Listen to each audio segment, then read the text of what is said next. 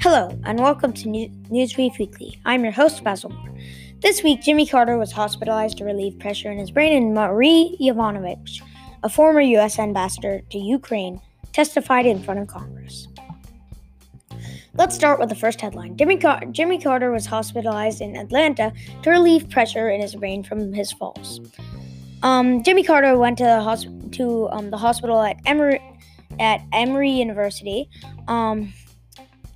ahead of his brain surgery, which took place, or depending on when you're reading this, is going to take place Tuesday morning. He was recently hospitalized for fracturing his pelvis on October 21st, which was his most recent fall this year.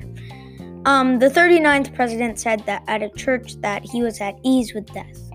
That made headlines in the news. Quote unquote, "I assumed naturally that I was going to die very quickly," he said. That was referring to a cancer diagnosis he took in 2015.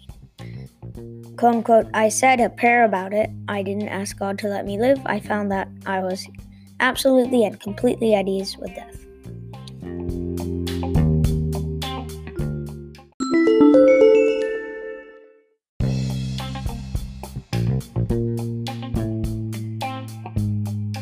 Now the second one. Marie Yovanovitch testified in front of Congress Friday.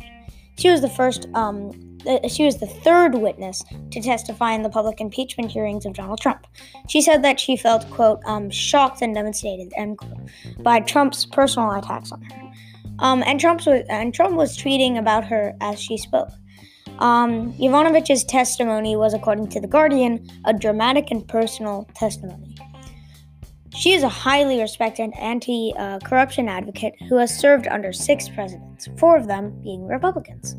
Yovanovitch testified 1 month and a half after the State Department asked her to extend her 3-year ambassadorship in Kiev, I'm sorry if I'm saying it wrong, another year that she got a call from the State Department saying that the president has lost confidence in you.